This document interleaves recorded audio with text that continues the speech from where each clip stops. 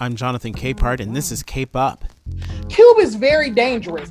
Cube is the rapper Ice Cube. The woman speaking is Brittney Cooper, a professor of gender studies and Africana studies at Rutgers University. I can't even begin to characterize what Cooper has to say about Ice Cube, his contract with Black America, President Trump's appeals to black men, and the role of black women in the 2020 election. We get into it all, and she doesn't hold back. Why should she? Cooper's 2018 book, Eloquent Rage, A Feminist Discovers Her Superpower, put her on the map, and you're about to find out why right now.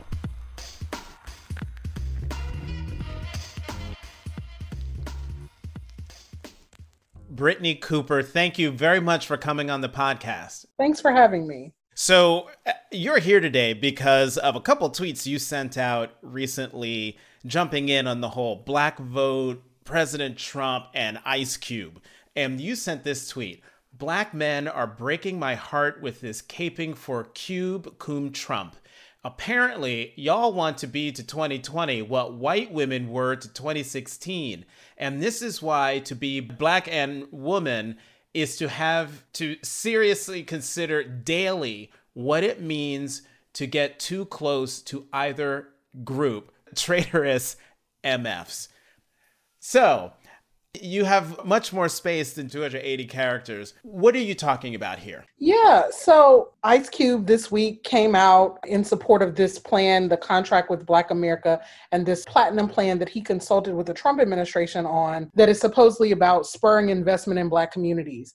And there are two problems with that. The first is that we know, if we've been paying any attention to the Trump administration, that he is absolutely committed to a kind of terrorizing of Black communities, everything from tear gassing protesters to telling the Proud Boys to stand back and stand by, to intimidating African American voters at the polls, to engaging in rampant campaigns of voter suppression, to refusing to condemn white supremacists wholesale. So it's absolutely unconscionable that any Black person would think it were reasonable to come to the table to engage with a man who is so virulently and explicitly racist in the ways that this president has been.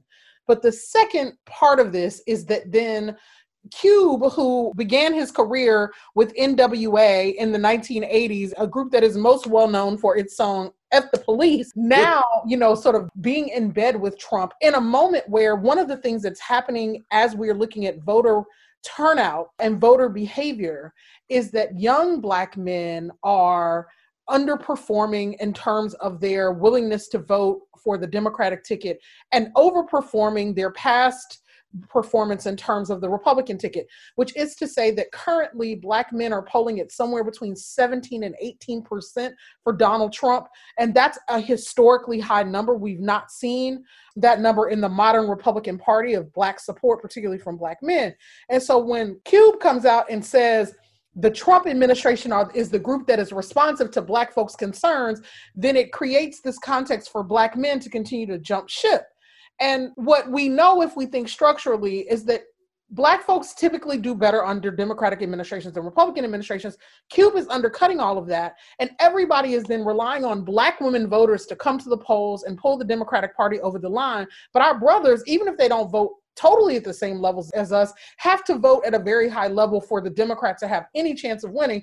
Cube is undercutting that, and he's doing it in such a way that, like white women did in 2016 when there was a white woman at the top of the ticket and they would not vote for her. These white women said, we're going to throw our lot in with Mr. Pussy Grabber himself, who has cheated on his wife, and we know that he has. He won't release his taxes, and he's blatantly racist, and we're going to throw our lot in with protecting the racial prerogatives of white men than thinking about what it might mean to have a woman in the presidency who looks like us and share some things in common with us. And so I said that Cube would be to 2020 what these white women were to 2016, which is that the groups that you would think would be in solidarity with Black women, other groups of women, other groups of Black people, are making political choices that actually are going to undermine this kind of clear political vision that Black women have towards a kind of progressive or left-leaning candidate winning the presidency.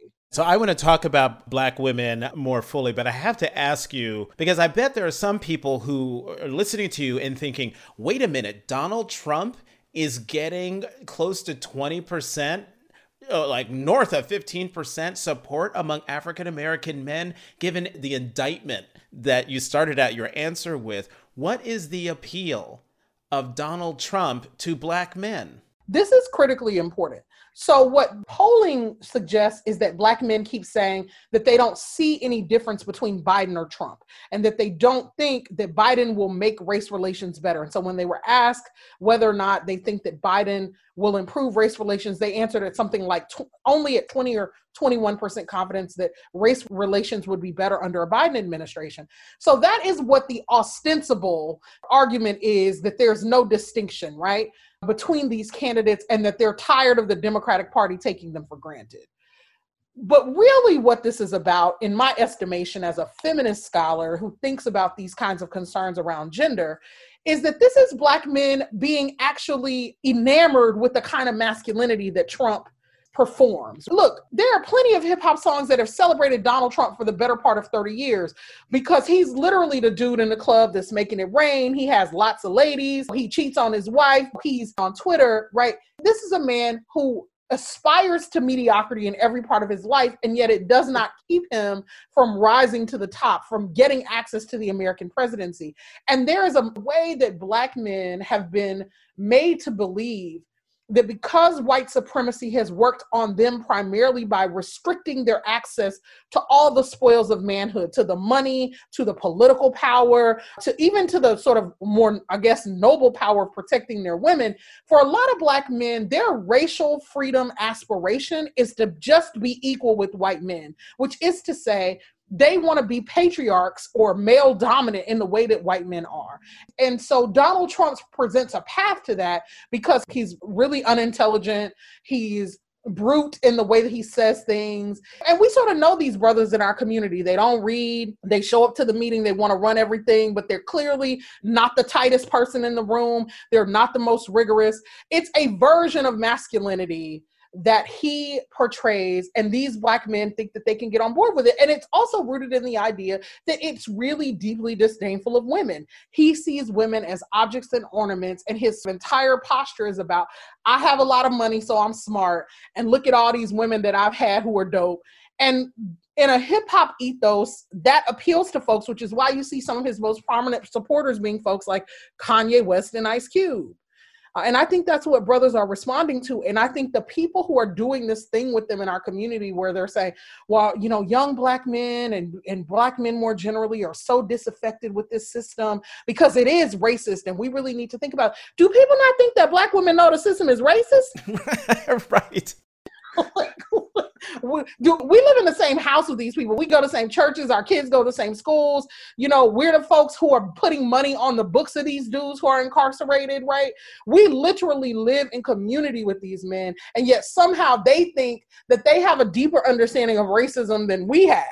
And that disconnect between us is a thing I was trying to think about. This podcast is sponsored by Monarch Money. Are you saving to reach your financial goals? Reaching those goals isn't just about getting more money, but by managing what you have. And the best way to manage your money?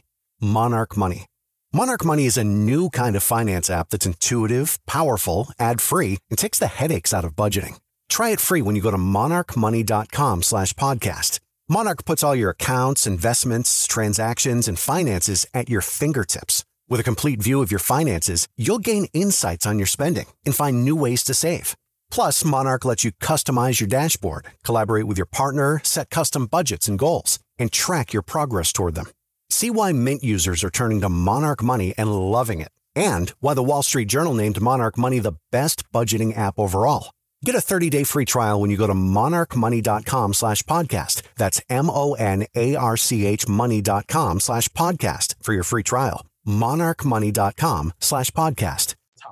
So Ice Cube, in one of his videos, he says, you know, and I'm paraphrasing, we've been taken advantage of by everybody. Democrats keep making these promises and we're still at the bottom. And in one part, he talks about how, well, people say, oh, if we have 4 more years of Donald Trump, like we won't survive. And he says, well, black people can survive anything. And when I heard that, I'm like, okay, on one hand, I see what you're saying, Ice Cube, in terms of the survival of the people. But on the other hand, dude, are your eyes not open to how much worse things could get for America? And if things get bad for America, they get exponentially worse for us. Oh my goodness, Jonathan, thank you for these questions there. Yes, because that drives to the heart of it. Let me tell you something that irritates me to no end in this moment of political discourse. Both parties have taken black people for granted. Republicans have never even tried. Democrats just assume we're going to step and fall in line. So they have done those things. They are guilty of that. But the idea that there's no appreciable difference between these groups, Trump, who is a fascist, Trump, who will not concede to a peaceful transfer of power, Trump, who is literally telling people to go to the polls and intimidate black voters simply for exercising their right to vote. Trump, who will lock children up in cages. Trump, who will have undocumented women, many of whom are black women, being subject to forced sterilization in Georgia prisons and detention camps. That's not anything that we've seen under a liberal Democratic administration on these shores, period. And so one has to ask oneself, even if you think both groups are bad, given our own history and given, Q produced a group, he introduced a group on his first solo album called A Lynch Mob. And as I was watching him side with Trump, I was like, you're siding with the lynch mob, the real one, not your rap group, right? You're siding with the actual people who would lynch black men if they just got the opportunity. These are the kind of dudes who will make it rain with you in the strip club and then let you make a demand of them. They will string you up to a tree if they thought they could get away with it. Why can't black men see that? I don't understand the level of anger that says that because you recognize the sort of anodyne nature of white liberalism, that it doesn't pack the kind of progressive punch that we want, that you're then going to side with the people who literally are over here. We have an ammunition shortage in this country because these folks are stockpiling guns so hard for a race war that they want to have. And those are the people that you want to be in league with because somehow they're on our side, when Trump very specifically goes and does rallies and says, back in the day, we would have taken this disruptor at the rally out back, and we know what would have happened to him. So it boggles the mind because our people are falling for that narrative. The insidiousness of that narrative is that then there's no reason to vote because nothing changes. But the minute that Trump, if he gets reelected and we lose the ACA, we lose reproductive access, we lose the semblance potentially of having another democratic election in our lifetime, because this is a man that won't concede a peaceful transfer of power and that is actually going around eroding the right of all people to vote. And so I'm like, what are these dudes? Like, the only thing that would make you do that is an aspiration to that kind of power and dominance. Cube is very dangerous. And finally, let me say this. This is a man, Ice Cube, who 4 years ago tweeted, I will never endorse Donald Trump. 2 years ago tweeted that the man should be locked up. But now today, because he caught, it's that thing, Jonathan. Cube got out here and showed his ass because the Trump administration dared to call him back. That's all about ego. The Biden administration didn't call you back, even though Simone Sanders did respond to him when he initially put out this claim. They didn't call you back because you're not no activist or organizer in the community. You're an entertainer, Cube, an entertainer. And so they're talking to the people who are on the ground, working with folks to corral concerns. And the only thing that I've ever seen in my history of studying activism and my participation in activism that will make Black men skip over the folks who are on the ground doing the work is the idea that they are the ones who get the phone call and the mic. It is super seductive to all of them. Whew. Now y'all see why I needed to have Brittney Cooper on to talk this out and to talk this through. Before I move on to Black women, what's been the reaction of Black men to what you said on Twitter and what you say now? Because I'm sure this is not the first time you've said what you said. Look, this conversation is the hardest conversation to have in Black communities. That moment when Black women call Black men out and say, you need to do better. So there have been a couple of responses. A lot of brothers, particularly the brothers who don't want to vote for Biden and who are feeling every type of way about it, were quite vicious. They have trolled me. They have tried to switch this around and say that basically the rest of us are the sheep of the Democratic Party, that we're shills for a kind of liberal agenda. Apparently, we're being paid money from the Democratic Party to collude against Black men, against the system. And I just want to say to them, 1975 called, and she wants her Black nationalist politics back. That's not what's happening here. You know, like, come on, what are we talking about? But also, some brothers have said, look, like, I'm actually really concerned about this, because the thing that I tried to make very clear, I'm not coming for all brothers. Most brothers who vote in the aggregate vote with Black communities more generally. They vote for the Democratic ticket. The issue here was I didn't come after these Trump dudes because I just wanted to come after Black men. I came after them because the increasing levels of support, if these brothers go out in any level of numbers to vote, actually can swing the tenor of this election. So it's dangerous. So I was like, I'm not coming after the brothers who are, even if they're having to hold their noses to do it, are going to show up to the polls and vote and are going to vote Biden because he's the only other viable candidate as an option that we have. But let me say this thing though. But I did hear, you know, in my text messages in the group chat and all that, that some brothers that I think should know better felt some type of way and said that I was attacking Black men more generally. And there was this move by even a couple of like dudes who are professors and who study this kind of work to come and defend brothers.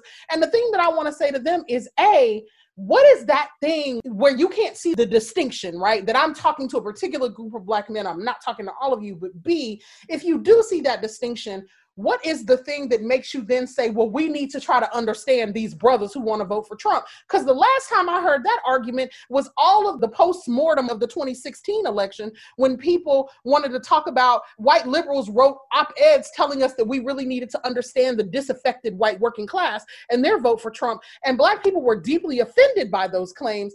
And now what we are being told is that we need to understand why brothers who have been pushed out of the system want to support the dude who plans to push them out of the system more. I have no patience for it. And I also need brothers to do their emotional work, that when Black women are asking you to evaluate your own political stances, it's never in the aggregate a prelude to us throwing Black men under the bus. We are out here risking our lives in a pandemic to vote and to turn out votes precisely because we know how devastating conservative politics is for Black communities, both when those politics come from liberals who practice fiscal conservatism like the Clinton administration did, but also particularly when it comes from the GOP. We are voting in solidarity with trying to create better conditions for our brothers, not trying to undercut them. And what these brothers want is for us to tell them that the bullshit that they sometimes engage in, it smells like roses, and that it's fine for them to do it. And meanwhile, we're all out here fighting for our very lives. And let me say this last thing. Brothers do this radical performance about how they're woker than everybody else. And then they depend on sisters to go out to the polls and make sure that the lights stay on. We're the ones who make sure your babies have somewhere to go to school, make sure that the bills get paid, make sure that tax refund checks show up every spring and summer. And you use that little bit of space that we give you in this onslaught of white supremacy to act like you're woker than thou. That is so deeply offensive. Sisters see the whole picture. We work up close to white folks. We understand the game, but we also know that part of what our job is you play the hand you are dealt, and then you try to work your way to a better hand, right?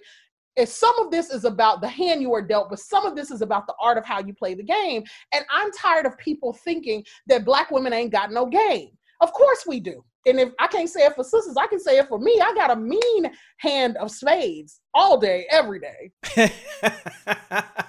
Well, let's talk about Black women, because you just said something a moment ago that reminded me of something that Stacey Abrams said when I interviewed her at the Kennedy Library last December, where she was talking about Black women and how Black women really see everything. And she had this line in there where she's talking about, you know, we are the canaries in the coal mine. We've built nests in the coal mine. And so if we're telling you something is wrong, something is up, something needs to be changed, you better listen to us.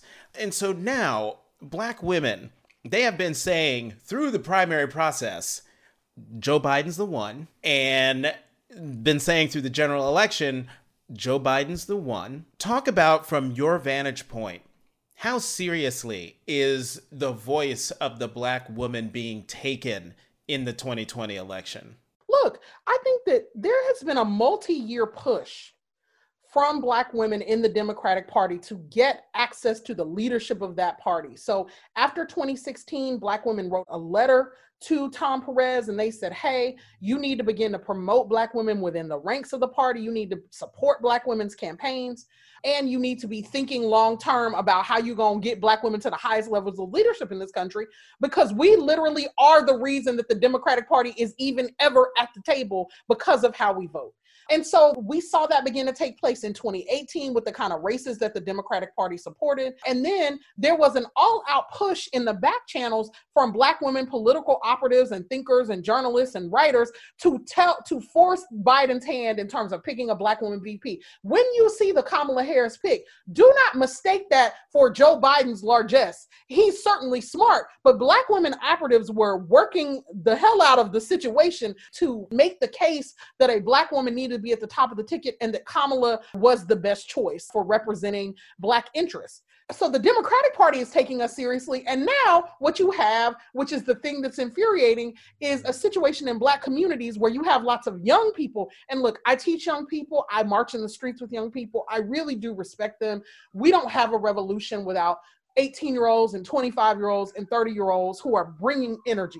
So I am not disrespecting, but there is a way that folks who have grown up in a world where Barack Obama is the first president you remember or the first president that you voted for, where it has skewed one's sense of the possible in the American electorate. And I'm not trying to curtail our sense of the possible, but I'm trying to say right now, Obama is the outlier. He's not the rule, right? And so this disillusionment with the way in which progress has not been linear, when our history teaches us that after epic moments of Black progress, there is always epic white backlash.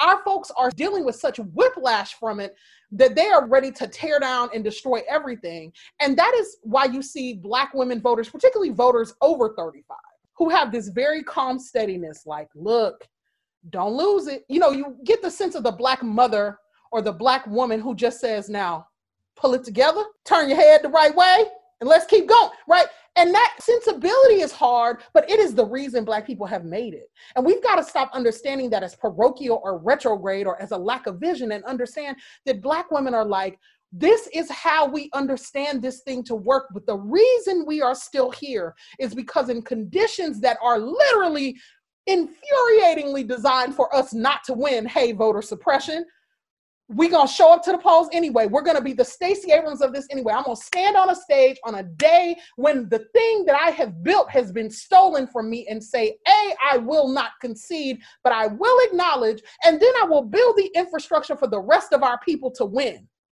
That is Black women's political sensibility, and it is most deserving of respect. Because it's not this easy, superficial wokeness or progressivism. It is the kind of politics that recognizes what it actually takes to build a new world. And so much of that work of building the world we want to see is so deeply unglamorous, because it's in the daily, like helping your children to love their Blackness and talking crazy to the white teacher that don't want them to see it, and fighting the courts because they want to suspend your Black child for having a plastic toy gun in the house. It's the daily mundane work that Black women have been primed and socialized to do that is why we have this sense, like, let me say this last thing. I'm more to the left of Biden. So I wanted one of the more progressive flanking candidates, but I know why Black women across the country chose Biden, because that is who we thought white people would let us get away with. Yeah. You know what I mean? Come on. Like, it's not about what world we want to see. We're like, we understand who these white folks are. We understand that the Barack Obama administration traumatized these white people in ways that they have yet to fully acknowledge or process. And so what white people are demanding from America, whether they're more liberal or more conservative, they want a status quo that feels reasonable and familiar to them. And Joe Biden is on the liberal side of that familiar status quo. Black folks deeply get the psychology of white people. Black women get it, I would argue, more than anybody else because of all the decades and centuries we spent cleaning white folks' houses and raising their children. We get it. And so what we have said, in the aggregate as voters is that the country ain't ready for that. That what Trump proved is that these white people need a return to some kind of status quo that they can build more slowly from. And for the sake of our people, we're going to get on board with this and do it. And I think Black folks also finally said, and since Biden is the kind of white man who would serve as the number 2 to a Black man, who would help a Black man get over the line, then he's worthy of support from us. He'll do for our purposes, and he'll also do for our other purpose, which is to pull a sister over the line, right? Like, it's not complicated. Yeah, and it's not so pedestrian or basic or just rooted in notions of representation as people think. It seems to me that Black women have a really clear sense about how this game works. And they trying to figure out how they can get the most things out of it. Brittany, man, this episode is coming out on a Tuesday, but it certainly feels like I'm in church on a Sunday. A lot of what you're saying is you're talking about the power of Black women and the power in their expressing their voice. It's the voice of Black women. And I want to get your thoughts on another controversy, this one involving a Black woman, Megan Thee Stallion. I remember watching Saturday Night Live and she's performing her thing. And then all of a sudden there's this Breonna Taylor protest right in the middle of her song. And I stopped everything I was doing and I thought, oh my God, this is spectacular. I've never seen anything like it. She caught all kinds of hell. She wrote a piece in the New York Times. I would love to get your thoughts on this because I know you have thoughts on this. She writes, many of us began to put too much value, us meaning Black women, too much value to how we are seen by others. That's if we are seen at all. The issue is even more intense for Black women who struggle against stereotypes and are seen as angry or threatening when we try to stand up for ourselves and our sisters. There's not much room for passionate advocacy if you are a Black woman. Let me tell you something. I love Megan Thee Stallion. It's Megan Thee Stallion, Thee. Oh, oops. Yes. I'm sorry. I put an R in there. Megan Thee Stallion. Thee Stallion, right? Her journey has been amazing to watch. Let me just give people a little context. A couple of months ago, right at the end of the summer, Meg's former partner, Tory Lanez, an R&B singer, shot her in the feet. And when they got out of the car, even though she's bleeding, she's trying so hard to make sure that the cops don't arrest this Black man who has committed this violent act against her, that she lies about what happens initially to the police, doesn't tell them that he has shot her. That is often the condition that Black women are in, that we are brutalized by our brothers. And then because we are so worried about what racism is going to do to them, we don't then own our own need for help. She was lambasted when she didn't admit to what he did. And then when she finally did admit it, she was called a snitch. For most of the summer, the fact that the top women's rapper in the game right now was shot by her boyfriend barely made the news cycle at any large level. And yet what you have seen her do in the interim is pivot, heal, talk about the travesty of what has happened to Breonna Taylor, use her platform to represent that, and then to come into the public and make a series of claims about how Black women are being treated, about why she unapologetically owns her sexuality. And to be clear, the controversy over Meg Thee Stallion is not about the fact that she has political opinions about Black women's lives. It is about the fact that she's unapologetic about her sexuality. Meg Thee Stallion is the champion of twerkers. She has knees that my 25-year-old self envies. She does not apologize for that. And one of the things that besets all women is the idea that we could be both sexual beings and intellectual or virtuous beings and be beings worthy of protection. And so Meg presents a conundrum for the culture because she's demanding that we see her on all those terms, right? That we understand her and accept her as a person who is in control and in charge of her own sexuality unapologetically, but that we also understand her as someone educated and intellectual and politically engaged, and that we understand her as somebody who has a voice, and that she's going to use that voice not to be the kind of woman in hip hop who allows dudes to sort of continue in their misogyny unchecked, but rather that she's going to try to reframe that conversation and be a champion for women, all women, right? Cardi B certainly has been political in this way, but Meg in some ways is just more articulate. And the other thing that I like about her op-ed in the New York Times is she rejects this competition that people have tried to set up between her, Cardi B, and Nicki Minaj. Mm-hmm. She calls for a really different ethic of engagement and basically says, look, this is the thing y'all do to women. Y'all say that there can only be one, but all of us are unique and beautiful and bring something to the table.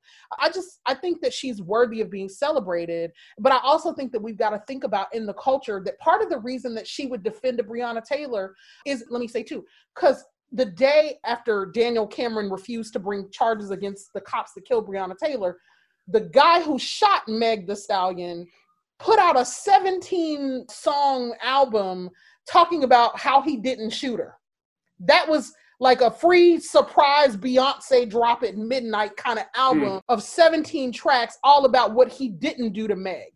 So what you have is these two stories. One in which Breonna Taylor's boyfriend tries to stand up and defend her and can't do it, and is in a devastating sense not able to be that kind of brother that we all want, that will stand with us in these harrowing moments.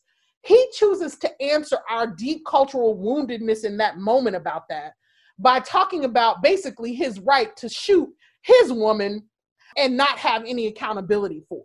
So the fact that this girl who is, she's a young woman, that she has experienced all of that, and that in this moment what she is doing is calling us to a different kind of political sensibility about young women, just makes her incredibly significant, and I so deeply admire her. Your book is called Eloquent Rage, A Black Feminist Discovers Her Superpower.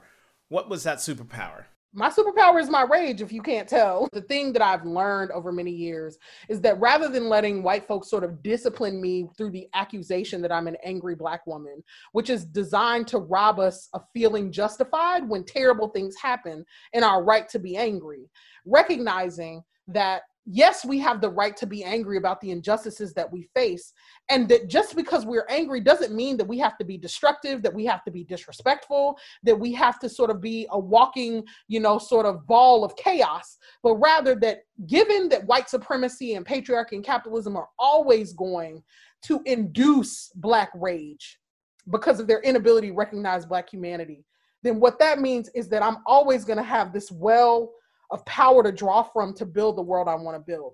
So I'm not going to leave my anger on the table. I'm not going to try to make white people comfortable by not showing my anger.